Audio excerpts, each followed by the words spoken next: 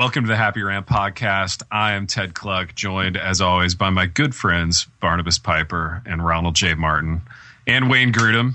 Actually, just kidding. We don't have Wayne Grudem in the studio, but we do have, boys, hot off the presses. And I'm gonna hit a button here in my studio and cue up the breaking news music that we have. Dun, dun, dun, dun, dun, dun, dun, dun, dun. It never gets old. It never gets old. Boys, old. it never gets old. Because, always funny. It'll always be fun. It's a little something I like to call good radio. All right. Also, what never gets old, apparently, is Wayne Grudem flip-flopping on his presidential endorsement. So, Grudem, if you're scoring at home, disavowed himself to Donald Trump a couple of weeks ago, and now he is back. Well, avowed, then disavowed, then reavowed. Avowed, then disavowed, and then reavowed. So in that, he is not unlike Brett Favre, retiring and then unretiring and then unretiring again. That's right. And somewhere along the way, he's going to ruin the Vikings season. I just know it. So this year will be Wayne Grudem's fault.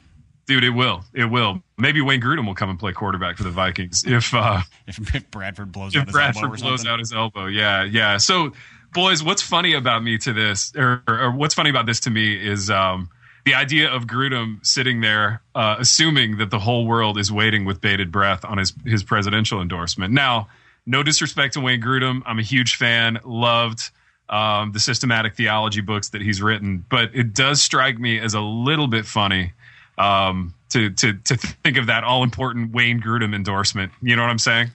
Well, I mean, he did write like a 4,000-page book on politics. It's called something like The Christian in Politics. I used to use it as I used to set my computer monitor on it to elevate it about 6 inches. So, dude, nice. So I found it very useful. So you found it helpful in that regard, and also probably in other regards too. But mostly that regard. Primarily sight lines, so it's good for sight lines. It kept me from getting a crick in my neck. You know, they say you want your monitor in front of your eyes, and so it lifted it to that level. It was perfect. Did you know what? You can't put a price tag on that. Not having systematic politics. Yeah, there's a metaphor in there somewhere. It was my understanding is that it was basically a 4,000-page opus on why the Republican Party is the correct party and other policy directions are bogus. So, not that that's terribly surprising given what we've seen this election. Sounds like a hoot, man. Yeah, I know. Why haven't you picked it up, Ted? I'm surprised you haven't read the whole thing. I'm surprised I'm not sharing it with my college students. You know, that sounds like the kind of thing that they would just really resonate with. Yeah, no kidding. They would eat that up. Oh, man. Yeah, I just don't get – so my thing is – like, why? Okay, so he goes for Trump, and then he backs off. Everybody's happy, and then he's back on. My question is, why does he have to come back on in a public way? Like, at this point, after he's sort of disavowed, he could literally walk into the voting booth and check whatever name he wanted, and nobody would have to know and get furious. So he gets back on the Trump train, and now everybody's angry again, right? I mean, all the Eric Metaxas fans are angry again. You know, dude, Metaxas, what's going on with that guy, man? So I'm glad you brought that up, Big R, because Eric Metaxas, he occupies rarefied air in the Christian writing world. He did. That's right, dude. Yeah. What happened to Metaxas, man? You know, I'm not on social media, so like, what happened to that dude? Yeah, go for it, Pipe, because all I know is that everybody was stunned at both Metaxas and Grudy. So Metaxas came out. I'm just inferring here, Big R. I'm reading between the lines, but. Did Metaxas endorse our girl Hillary and Grudy endorsed? No. Metaxas is a diehard Trump. I mean, like, to the point of being like, if you vote, like, it's God's will that you vote for Donald Trump and Hillary is the sinful choice, kind of. Like, I don't know if it's verbatim, but he's questioning your faith if you don't vote Trump. Dude, did Metaxas forget where he lives and also forget his entire career? I think he forgot the whole theme of Dietrich Bonhoeffer's life and who he was opposed to, even though he wrote a substantial biography on him. Because Trump has more than a few similarities to Bonhoeffer's nemesis, one Adolf Hitler. Wow. So just got real. I don't know what to make of a.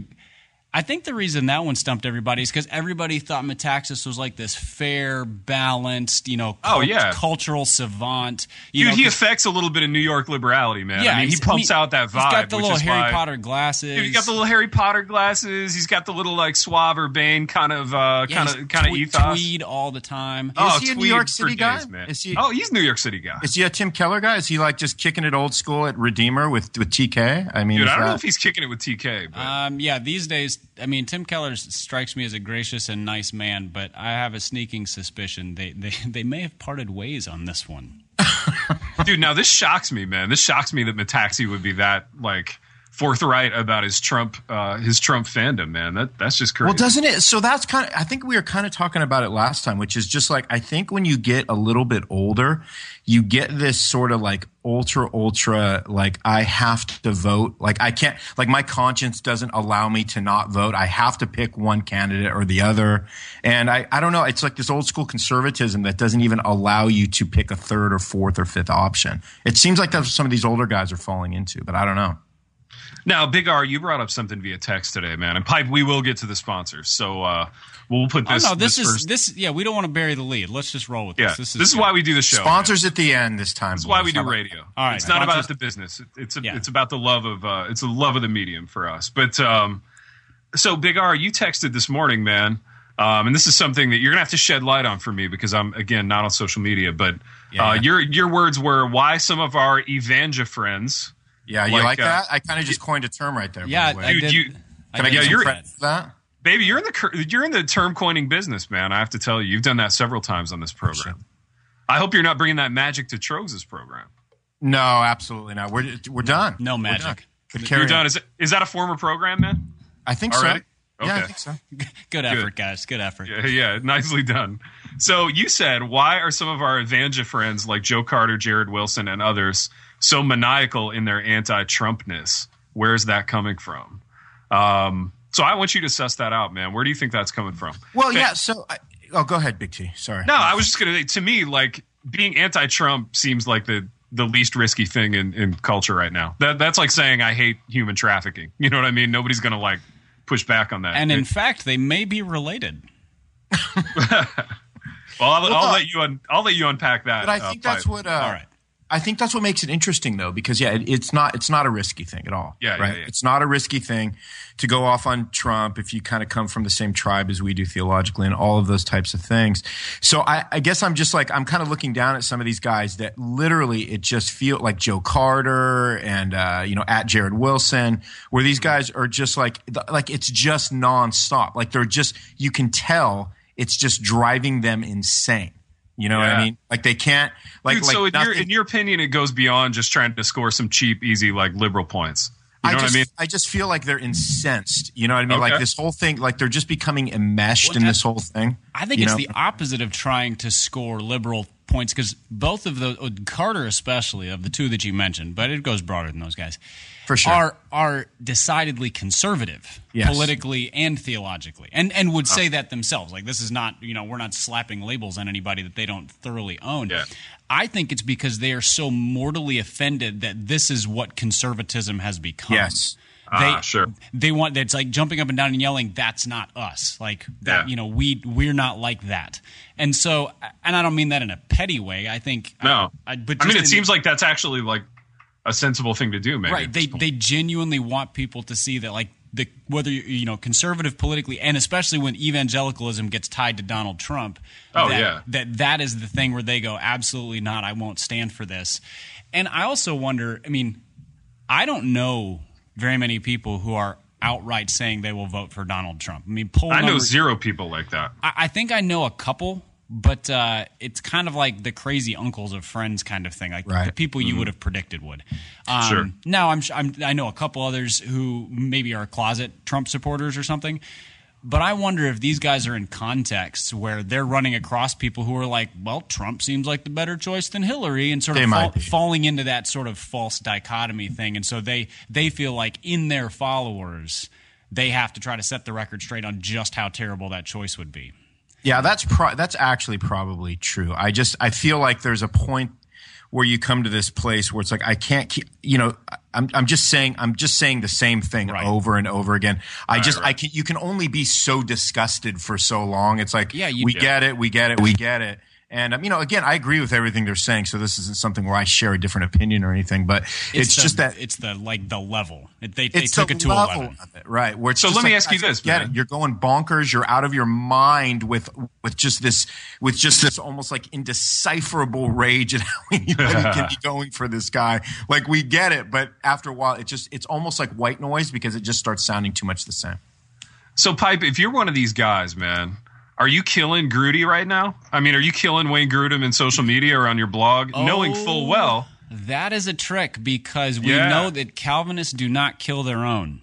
Right, knowing that you're going to run into Wayne Grudem at the same 6 conferences you go to every year. That's right. I mean, if Grudem's Systematic Theology is still one of your favorite books, you are now in a tough spot because, I mean, it's like having to take your own dog out back and shoot it because it's got cancer. Like, that's you got a tough thing to do. You got to white thing Wayne Grudem at this point. Right, you know what I'm saying? You got to send him into the woods. That's right. You know what? We just got to. No, it's like just dude. getting past. It's like we got to just have the election happen, and let's just get past it, and we'll forget that little faux pas ever happened. That's right. You know they're going to give it about 12 months, maybe 18, and then Grudem will show up at a conference again. And dude, what about this? The liberals won't forget because they have memories like elephants. But the conservatives will be like, "Oh, systematic theology, Wayne Grudem, he's back," and everybody will be happy.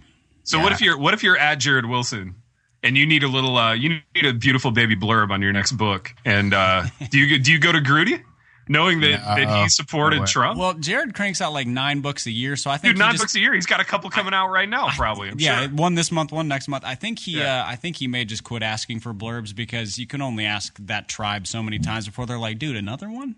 Yeah. Dude, I don't know, man. We've forgiven all the legends a lot. We've forgiven Calvin a lot. We've forgiven, Martin Luther a lot. We forgave C.S. Lewis for not being a Calvinist. Exactly. We love him, and he's not even Reformed. Although Chesterton was Catholic, and we love him. We have some concerns about Lewis, to be sure. That's right. That's a thing that Reform guys say. They love saying that. We have concerns about Lewis. Lewis. Can you pass the silver chair across the table with some salt, please? Yeah, I know. That's what's happening.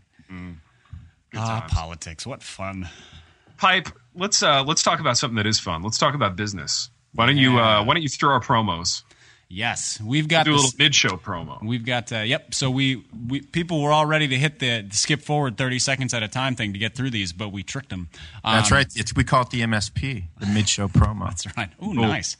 Is that what you used to do with like Compassion International during your concerts, Ronnie? Mm-hmm. Yeah, no, we just didn't have them at all at our concerts. Shoot, maybe did you ever do anything like that at your shows, man? Anything manipulative like that? Like we're not going to play until you sponsor a kid or whatever. I was on one of those big package tours one time where they did the I think the World Vision thing every night. They had like a half an hour like mid-set promo thing that they did. Yeah. But there you go. But I didn't have much to do with it. So okay. Well, we're doing that now because it works so well for famous Christian musicians. So we're just following in line. Throw it out there. So our first sponsor is Missional Wear, or Calvinist Swag, if you prefer. You've heard us talk about them before. If you go to missionalwear.com or calvinistswag.com, you can check out their full array of apparel, so sweatshirts and T-shirts and a variety of other shirts, everything from the 5 solas to pictures of your favorite dead Calvinist guys who we were just talking about. They have pint glasses, they have coffee mugs, they have wall hangings, which are very nicely done and tasteful. They have a whole bunch of stuff, and their newest line of stuff is moleskin notebooks that are laser etched with pictures of Calvin, Spurgeon, and others. And if you use the code RANT when you check out, I think they're either giving you a discount or they're sending you a Happy Rant sticker, either of which is awesome and worth something. So you get that going for you.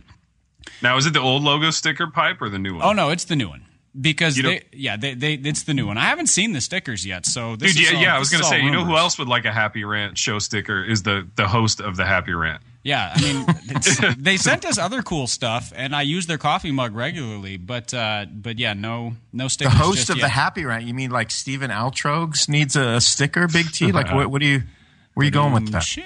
Former host. Ex-host. Yeah. Emeriti host. Yeah, Let's say host emeritus. Let's not give him that much credit.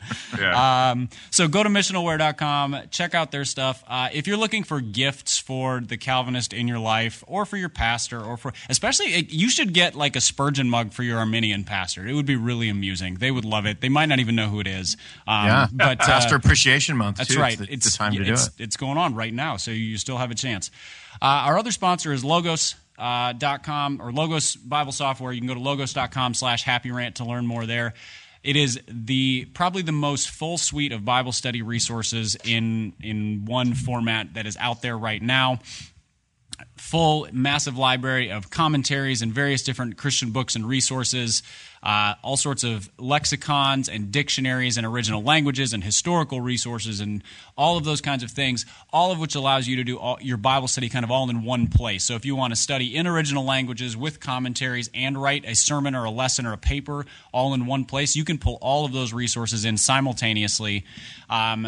They have multiple different packages, which will give you. They all give you a base level of features, but then additional resources on top of it. And so the total cost looks like a lot, but what you're if you break it down per item, it's an exceptionally good value. So go to logos.com to check that out. Logos.com/happyrant. That way they can track that you're coming from us. When we give you these codes and these links, please use those, not just the general one, because that helps the sponsors know that you're a listener and that what they are spending money, what money they're giving us is actually paying off. So if you go check that out, they'll be able to track that. That's why we give those to you along with the benefit. And in this case, if you go through that link and you order, you will get a free Spurgeon's commentary. So you get a sweet little deal like that as well. So logos.com/happyrant. or missionalware.com and use the code RANT, and you'll get sweet deals. Go check them out. We also want to thank Resonate Recordings. They I don't think we've thanked them in the last couple episodes, and we definitely should. They are the fine folks who do all of our editing on this. So we just talk into microphones, and they piece it all together and drop the bumper on the beginning that some of you complain about on Twitter, even though it's Ronnie's handiwork. And so thanks to Resonate. You can go to resonate.com. ResonateRecordings.com, and if you have podcast needs, if you have sermon audio editing needs, any of those things, they're great guys to work with. They're exceptionally easy to work with, and do very good work. So check them out as well. Nice. Hype, are you telling me that people complain about the intro music? This is a thing that happens, like recurring. Well, you have to remember that we have a bunch of Caucasian Reformed people as our listeners, and they like nothing more than to complain or have concerns about. Oh, they're having concerns about. That's the thing. Although one guy did tweet and say it hurts his dog's ears, and so maybe we need a trigger warning for canines. I think he was joking, but he may have been serious. Some guy got really mad, and then he actually wrote me back. He wrote me a personal email, and he apologized, and he said, I was a little excited that day. So I know who that was. I said. It was Wayne Grudem, and then he took it back. Well, he still hates it. I shot back from the Happy Rant Twitter account at him and said, "Wow, you complain more than Trump fans about Hillary." So that was, I don't know if it was a nice response, but he was a little excited that day. It was Eric Metaxas. It was Metaxi, man. He's just trying on a new persona completely. That's all right. I feel like the Metaxas that I see in pictures, which is granted the only Eric Metaxas that I know, I feel like he would say that he liked the intro music. You know what I'm saying? Oh, Metaxi would. If he's from New York City, he for sure. Like anybody from like Keller's church they would be ashamed to say they didn't like it. They'd be ashamed to say they didn't. That's what I'm getting at. The only thing they would say they didn't, I mean, they're so urbane. There's only like two kinds of music they can say they don't like, and it's Nickelback. Well, three kinds: Nickelback, CCM, or like bro country. Those are the three kinds of music. Bro country, CCM. You can outwardly say that you hate it, but everything else you have to like pretend to like, or pretend to quote appreciate. I can see. I can really see the artistry in that. Just tell them there's like a jazz element to the intro. Dude, there's a jazz element, jazz influences. Absolutely. I know we're wrapping up the political angle, but we did get a tweet from somebody who posted a picture of their ballot, and they had written in one Ronald J. Martin for president. So, is there a chance that I can get in on that? Is it because Ronnie comes so hard with his opinions politically on the show? I think it's because Ronnie's just a billion times nicer than anybody we've seen in this political sphere. So people would absolutely go for that. Guys, I just love all the candidates. There you go. I'm not sure that's going to get you many votes. I think you need to distance yourself from all the candidates. Oh, okay. Yeah, I don't like any of them. Perfect. Well done. Dude, what is Grudy's day job? While we're on the Wayne Grudem tip, I'm just curious. Like, what is that guy doing for a prof? He's a professor at school in Arizona. He's like 96 years old, right? Oh, all right, so he's probably like 70-ish. No, come on, Pipe. He has to be way older than that, isn't he? we did. I know, literally, we're a click away from knowing. We did get chastised one time for not using Wikipedia on basic facts. Like, what was that? It was about the Muppets, I think. Don't even Wikipedia. Just whatever, Google man. it, Jan. We ran that guy off. Right, that guy's not around anymore. No more complaints from that guy. That's right. Give me this. I know this is fascinating, but Google will. No, it's okay. This is good radio, man. Yeah, this is really good radio. Hearing Amazing. Search for Grudy. He is 68 years old. That's shocking, man. You were right, Pipe. I'm sorry. I thought he was young. 68. Well, I have to. Yeah. This is a little tricky because this one Wayne Grudem is friends with my pops, which means there's a. Now, are they real friends or just like work friends? Are they just conference friends? Well, at that level, those are really hard to separate. They really are, man. Because it's sort of like you have to be in the same theological groove to really get along well. But yeah, theological groove, dumb. My dad's 2 years older than he is, but they've written books together and various different things in the past, or at least a book. So, you guys, honestly, I don't think. Here's what's so funny about the election: nobody remembers who voted for anybody like the next day. That's what's so funny about it is that nobody's going to care. You know, like when Metaxas releases I don't care now. His edited Bonhoeffer bio, like nobody's going to care. You know. Do you know how we know that nobody remembers? Because Trump was a Clinton supporter like 2 years ago. That's true, man. So and now she's crooked Hillary. So. Well, yeah, think about all the people that voted for, Obama last time around that, like, in our tribe, that would be anathema. But, like, nobody remembers who did that, I mean, no. Do you remember anybody that did that where you thought, well, that's weird? I wasn't nearly as anti-Obama as many people in our camp, so it didn't bother me as much. There you go. Can we talk about something that's not politics? Yeah, boys, let's just extend this to the end. I'm going to transition us out of this, man. Wonderful. I don't care about this. I didn't care about this 2 episodes ago when we talked about it for an hour, man. We got a suggestion, boys. People wanted to know about the early life of the Happy Rant hosting team. They want to know like what kind of jobs we had when we were young. So apparently there's a thing going around social media, a hashtag that tries to get people to talk about their first 7 jobs because of time constraints, because we don't have time, and because Ronnie hasn't had 7 jobs. Well, let's talk about our first 3 jobs. First 3 jobs you ever had. Pipe, what do you got? My first job was as a church custodian.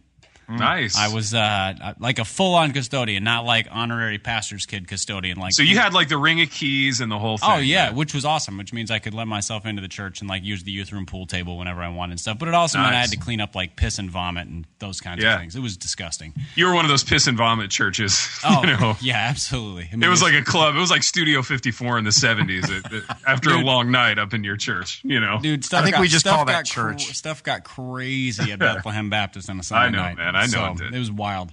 And then I was simultaneously a landscaper and worked at a sports pro shop that sold gear for like all the Minnesota professional teams. So wow, man. Yeah, it was kind of right downtown Minneapolis, and then landscaping during the summer. So I know, contrary to the criticism we received a couple weeks ago, I have done a little bit of physical labor here and there. But I mean, that was like a full like rolling sod and not landscaping like mowing lawns, like landscape building. So we built like retaining walls and rolled sod, and we would go into new construction and put in all the trees and stuff like that. And it was there. You go. I mean, I see you, Pipe. It was that's legit. Man. It was about the best paying job that a high school guy could find. I think. I mean, most people were like working fast food or whatever and making $8, and I was probably making double that, especially because we got government contracts. So we would go work around like the state capitol building, which means you get like government union wages, even though we didn't pay union dues. So that was pretty sweet too. Dude, what was that? What was that 1980s computer noise I just heard in the background? Oh, that was my cell phone that I forgot to mute. I have the ringer set to it's the ringtone from 24. All the office phones in 24 they use that, so it's set to that, and I forgot to mute it. Nice touch there. Pipe, that's a good lineup of jobs. Now, in that pro shop job, did you ever did you get free jerseys and stuff, free like Vikings gear? We would, yeah. There would be some. I still have some of them. I have like a Minnesota Vikings blanket that I have, and I have I think I have a Randy Moss jersey somewhere. Oh, dude, that's so sweet. Yeah, my favorite was the John Randall jersey because he was my favorite Viking. But dude, that's a good favorite player to have, man. That's sneaky good. I like it. So he was, so I would get some of that stuff. But what was cool is we sold all these like 8x10 glossy photos of different Vikings, and periodically, if they had something come up on short notice that they were they're going to speak to like a Rotary Club or something, they would come in and buy like 15 of their own photo. Nice. So that they could sign it. There you go. And so they would, so like Robert Smith or various different Vikings players would come in, buy their own photo, like sign them real quick in the shop, and then head out. So, and then Vikings legends like Carl Eller and others would come in periodically, and so. And then it was sort of the epicenter of like when Minneapolis would host the Final Four, things like that. They'd bring in all the Final Four gear and set up like pop-up shops around town. So that was a really fun job. It paid like garbage, but it was a lot of fun. And the manager was this real sleazy guy named Nick. And, dude, it's always sleazy guys that manage those stores, those pro shops, man. Just hollowed out dudes. Super sleazy. He had this little office in the back that was it was full of cigarette butts and Playboy magazines and like, of course, and then like a whole bunch of invoices that I don't know if he ever paid because like a year after I stopped working there, they went out of business. So, Nick's Sports World, that was the name. Nick's Sports World. I love it. I love it. Big R, what about you, man? Early Ronnie Martin jobs. Yeah, so I worked in a warehouse at a parachurch ministry. I think that was my first official paying job. Okay. A ministry called Survival Ministries. I don't know if it has survived. I don't know if it's still around. Oh, the delicious irony. Yeah. Yes. And then, then I worked for my dad. My dad owned a company, a trucking company, like a delivery service. So I worked on and off for him for a long time. So, yeah. Just doing the family business, and then kind of doing the music thing, and then kind of in and out of ministry till I hit ministry full time. And that's just kind of what I did. Not a lot of not a lot of pizzazz like Pipe just laid out for us in the pro shop, but not a lot of big memories. You can't beat the pro shop, right? Not a lot. So what is a warehouse for a parachurch ministry store like?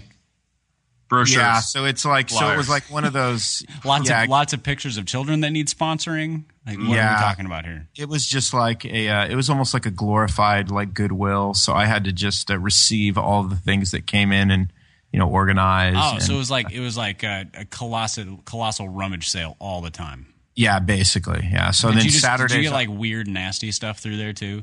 Yeah, I mean it would be like anything, and so I would go in on a Saturday, and I was the only guy that worked there. And so I just kind of kept organizing. That's all I did.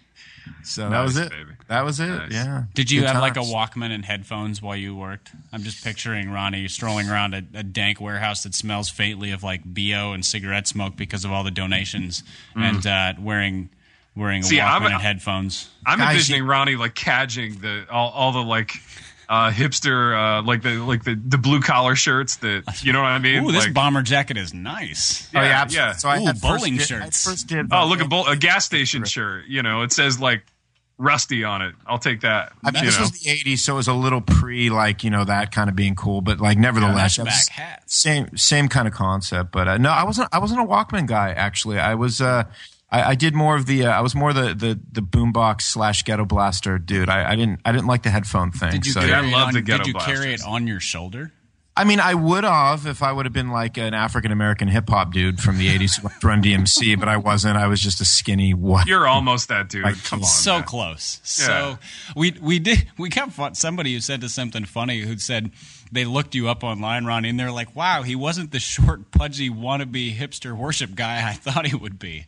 Wow, so, the ultimate compliment. Apparently, I mean, yeah, that's either a really underhanded compliment or like your voice sounds like a short, pudgy wannabe hipster worship guy. I don't really know what's what. Yeah, I don't know where to start with Let's go with the underhanded compliment. Yeah, sure. I'm good with that. Yeah, you're way better than anticipated. Good job. I always like thinking I'm way better than anticipated. I can roll with that. Just keep expectations low, then everybody under promise, over deliver. That's right. I never keep them low on purpose, but they're always just remain just on the floor. So it's great for me. Yeah. You don't even have to try. That's really well done. It's good, yeah. Well, what about you, Big T? What do you got, man, on the job front? My very first job was I got hired by the gym where I used to work out when I was in high school. Dude, like Rocky. Yeah, like Rocky, man. It was a little gym in our town, very Rocky-esque, very like steroids sold out of the back room. Dude, no, but you know what? There was sold out of the back room. So imagine me, about 16 years old, sheltered evangelical kid. And the owner of the place, they were great. They were this awesome couple, but they were both bodybuilders. And out of the back room of the gym, they had a cake decorating business. So they would make the cakes back there and like a legit one. This isn't a euphemism. No, a legit one. No. Like a legit cake making business. They would do graduation cakes, weddings. But another kind of brisk part of their business was doing bachelor and bachelorette party cakes. Ooh. So the first time they waved me into the back and said, "Help yourself to that cake on the table." I was actually You're eating. Like, wait, there's a G-string on it. No, there wasn't even a G-string. It was just a penis. It was a penis cake. And in my kind of sheltered evangelical economy, I didn't even know this existed. But I was also like, wow, free cake, man. It was a real dilemma. It was because you wanted that cake, Big T. I mean, the question is, what kind of cake was it? Was it like yellow cake, chocolate frosting? Like, what? Dude, at the end of the day, I wanted that cake, and pipe for the life of me, I don't remember. I don't remember what variety of cake it was. What kind of cake should it have been? As it turned out, there were lots of cakes like that in my tenure at the gym, and to this day, man, I've had a lot of great jobs since then. To this day, that was still the very best job I ever had. It was a blast. Yeah, I loved it. Free cake. I mean, how could you beat that? Dude, free cake, weightlifting. All my friends came in. It was that was a good gig. So in college, my sort of college job, I had a bunch of different college jobs, but one of them was I delivered mail on our campus. So I would drive around in this old like homeschool conversion van in which the seats had been taken out, and I would deliver like just all these packages around campus. And I one time crashed the van. I blew through a four-way stop. Too much cake, man. Yeah, it went right to my head. I crashed the van. But then the job immediately after that, I worked for the Indianapolis Colts one summer in their training camp as like a ball boy. So that was like freshman year of college. So what are the responsibilities? I mean, like other than like fetching footballs that the kicker shanks, like what do you have to do? That was like an up at dawn, all day kind of job. We would set up the field for practice. So get all like the dummies in stations. All the dummies, all the drills, all the pylons, all that stuff would have to be set up and torn down after practice. We did like equipment stuff. So we always put like new face masks and new stickers on the helmets and stuff before. I think every week we did that. So the helmets always looked pristine. And it was the year that Jim Harbaugh was there as the quarterback. Now the head coach at University of Michigan. But I would warm up Harbaugh before practice, so I would catch. I've caught a lot of passes from Jim Harbaugh, so that was kind of fun. Harbaugh's always been one of my faves, boys. Just letting you know. Yeah, always been a Harbaugh guy. Always been a huge. Never known for his huge arm though. Nah, man, but nice guy, nice guy, man. Yeah, he was very. Was he very like charismatic? Was he like super intense and somewhat crazy back then too? No, he didn't seem like it. He seems way weirder now, to be honest. Back then, man, he just seemed like kind of a popular dude, and people liked him, and he was very competitive. All that stuff is still true. But yeah, he just seemed like a charismatic, kind of guy around the clubhouse. So, so yeah, man, those were good jobs. It's been all downhill since then, boys. Yeah, it really has, hasn't it? Because that sounded spectacular. I got to be honest with you, it was spectacular. That's the only word for it. It's like back when you worked and you didn't have to work. So like, so work was like fun. You didn't need to really make any money, but you did. So it was like pointless almost. Yeah, so you're like, hey, I'm going to work today, and it wasn't like this soul crushing. Your dad's like, happy because you're like learning good values and all that. Dude, your dad's happy. You're learning a little work ethic. Bringing home a little cashish. Yeah, you can go buy some Taco Bell on the way home. Buy some Taco Bell, go see a movie. Spend your entire paycheck that night, exactly. When I listed out my first 7 jobs, I realized that my 7th job was the beginning of a career. And that was sort of like, Because prior to that, it was like custodian, landscaper, worked at a the pro shop. I worked on the college grounds crew, and then I was a youth ministry intern. And I worked in the intramural sports office, which was a sweet job because all I did in college was play intramural sports anyway, and then I just got paid for it. There you go. And then I got into publishing. And that was the end of it. It's literally been down because now you got to write books, and now you got to talk about writing books. You got to talk about. To be fair, I enjoy what I do, but I look back on all those other jobs fondly, and then publishing is like career. Yeah. It becomes like less fun to talk about. Like there's fewer funny stories. A job has funny stories. A career is pressure. Well, dude, that's true. A career's pressure job. Yeah, you're so right, man. But a job is never funny until you're not doing it either. So to talk about what you're currently doing, it always lacks a little flash until you can look back on it and go, oh yeah, and then there was that time. Right. That's true. That is, that's true, but I guess that's probably true about most things because most funny stories involve unpleasant things happening, and so it's really only funny when you're removed from it. Yeah, like when I'm finally president of like the SBC, and I'm going to be able to look back at these times and just don't you have to be Baptist to be the president of the SBC? Oh yeah, I guess you do. Huh? By then they will have waived that. That's just a technicality. Yeah, because they're not traditional at all. They don't hold fast. They don't hold they're fast progressive, forward thinking. Yeah. I know if the Presbys would just let me in, I could become president of their whole thing. You know what I mean? But they're a little more stickler about that. Baby, what are you these days? What ladder are you climbing, man? I mean, you're at a conference every 3 days. I'm climbing I'm climbing the EFCA, the Evangelical Free Church of America ladder. That's there you go, ladder. man. So you conquer that, and then because there isn't the whole world is your oyster. Because there's no denomination that is more defined by whatever. Yeah. That is the attitude of the EFCA. We literally don't know who we are and what we're doing. We just know that we don't want anybody telling us what to do, and that's who we are. That's the EFCA. We're like, well, we love Jesus, and don't tell us what to do and whatever. Yeah, they do. Cool. It's really solid. That's what everybody says about the EFCA. That's what people say about it, but they have no idea what they're saying. This is what they say. They say it's really solid. Oh, and their seminary is Trinity. Oh, look, and D.A. Carson's, is dude, the other thing I get is, oh yeah, I knew somebody who went to an EFCA church. Yeah, exactly. Yeah. Or like I grew up in an EFCA church.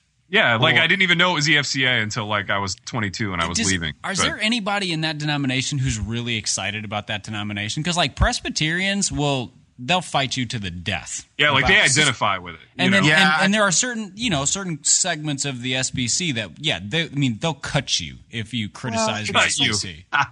It's just the younger generation doesn't care about denominations anyway, so it's going to be more the older crowd that's a little more into themselves as a denom. But I'll tell you what's funny, man. I get a lot of dudes from the outside that are super interested in the EFCA that are coming from PCA or coming from SBC because they like being threatened.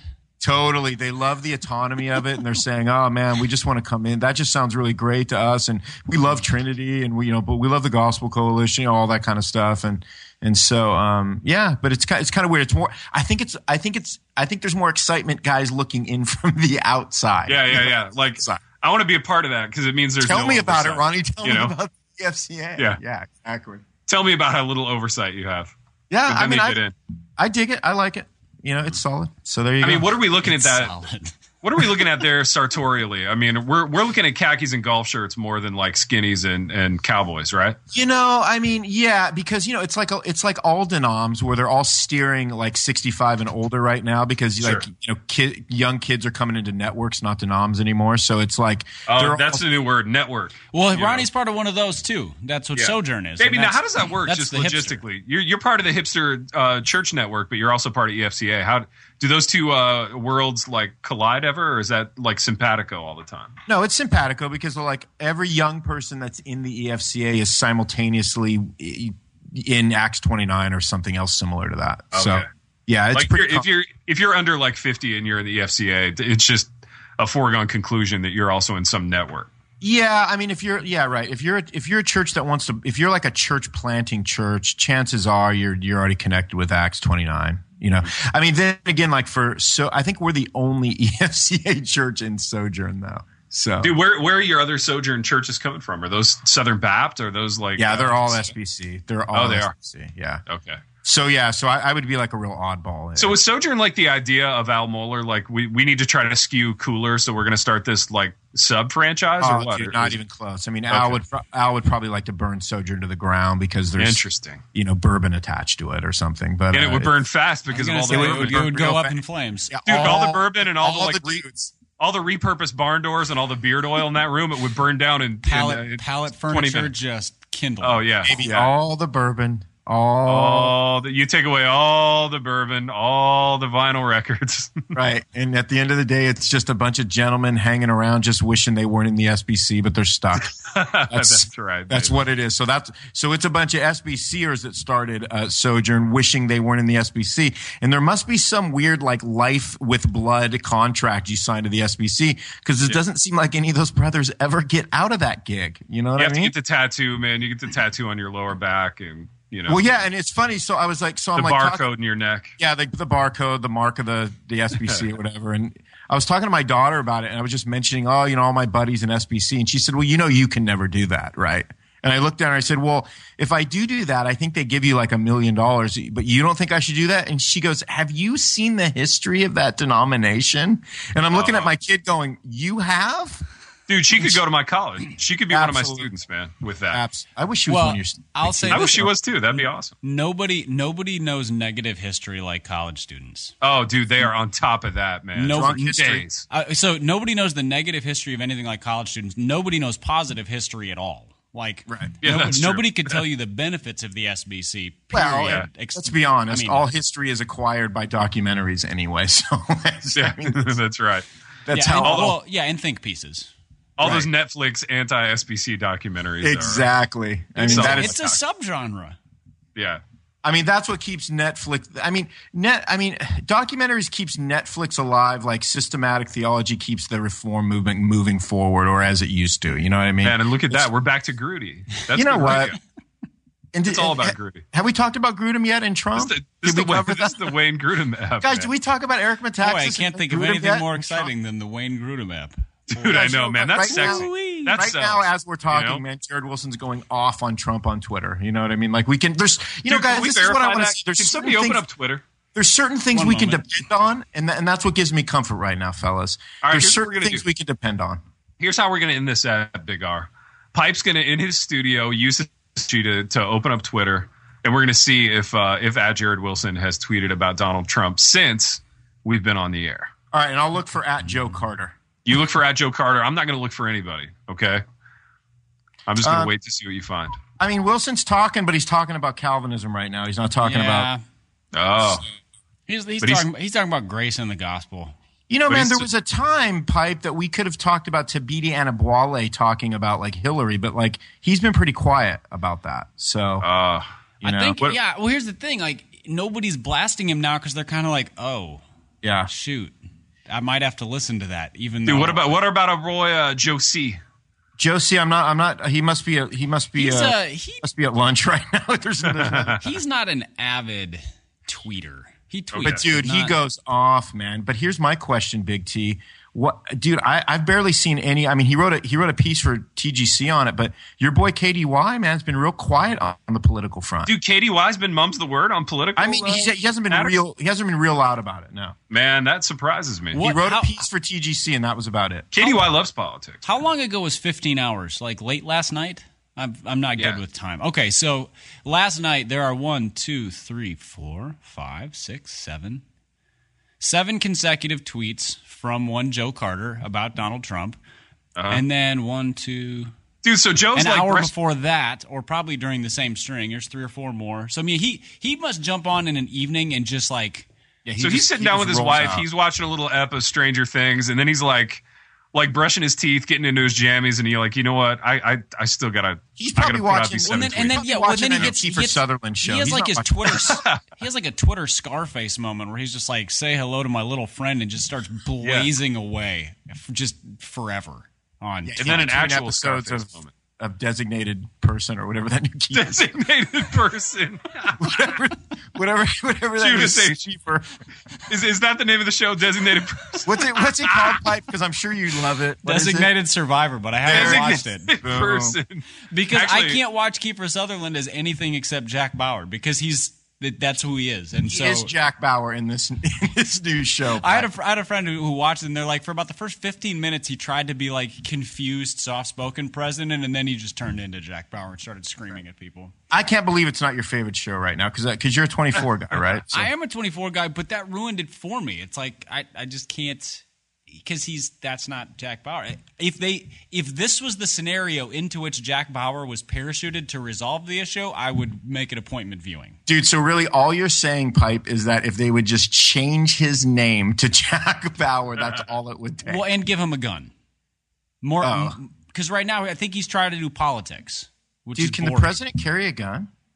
I don't know. He's the commander-in-chief. I sure hope so. I mean, can he be a concealed carrier? Can he live in Ashland and be like everybody else in my town and be a concealed carrier? Probably if he's in Ashland. Probably not in the White House, though. Oh, okay. Probably no guns in the White House. He might campaign in Ashland. He might come and try to speak to your conservative think tank there in Ashland with a gun on his waist. But hey, one of these times, Big T, you're going to have to lay out to Pipe how we had somebody in our town that thought I should run for mayor, and they were serious. Dude, remember? That's right. We were going to own that town, vote baby. Ronnie. Yes. Hashtag own this town. Operation OTT. These were real conversations. Yeah, no, these were real convos. Absolutely. I had a guy behind a guy that literally asked me, sat down with me in all seriousness and said, I want to run your campaign for mayor. I believe you can win. I think we should do this. Insane. Baby, listen to me. Yeah. Was that one Yoho Ono? No, I think we know who it was, and I don't know if I should say his name on the air. So, dude, we do know who it was. You know who it. I mean, I know who it was. I've been in this gentleman's home, haven't I? Indeed, you have. Yeah, in fact, you came all the way out to Ashtown because of this gentleman at one point. I did. Baby, we don't have to get into that. I know those are hard for you. No, we don't. I mean, that's a lot of water under that bridge. So a lot of water, a lot like floods. So when are you running for mayor? That's the question. It's just the most, like, anybody that knows me would know that is absolutely the most absurd, ridiculous thought of all time. Which is why we seriously talked about it for like. Yeah, we seriously talked about it for a bit. Small town mayor Ronnie Martin. Or like, dude, I love that. That sounds incredible. Yeah, that's a sitcom. That's actually a sitcom that I've got in development. It's called Designated Person. I've got my agent on the phone, man. We're when you said designated person, it took me about 3 minutes to realize what you were talking about because I thought you were talking about like designated drivers or something. I was like, what is this? Dude, our show Designated Person is going to be hot. Oh, it's going to be about the mayor of Ashtown. Here's what I want on Twitter, man. I want people to cast for Ronnie Martin. So let us know who you want to play Ronnie Martin in my hot new Hollywood program, Designated Person. And the hashtag that goes with that should be what? Vote Ronnie? Hashtag Vote Ronnie. Hashtag Vote Ronnie and cast the character who will play Mayor Ronald J. Martin Mayor in Designated Person. Can it be the dad from Modern Family? I mean, the younger dad? I don't know. I don't watch that show. Yeah, that dark-haired guy who's sort of like doofy but funny at the same time. That guy. Yeah, that guy. Yeah. I don't know. Maybe you can't cast your own. He's program. a little over the top. Yeah, you don't get to pick. You everybody has a skewed sense of self, so you need somebody else to cast on your behalf. That's true. Boys, I got to go coach some college football, man. So I need to sign. Does that mean the program's over, Big T? That means the program is over. You guys could continue. To be fair, it was probably over 10 minutes ago, but it was over a long time ago. But it was. We finally loosened up, and I think the program kind of got into the flow that we. Anybody made it past the Trump talk, I hope they had a wonderful time. You know what? It was a nice program, boys. I had a wonderful time. For what that's worth. Yeah, I had a wonderful time as well. Listeners, just remember, hashtag Vote Ronnie.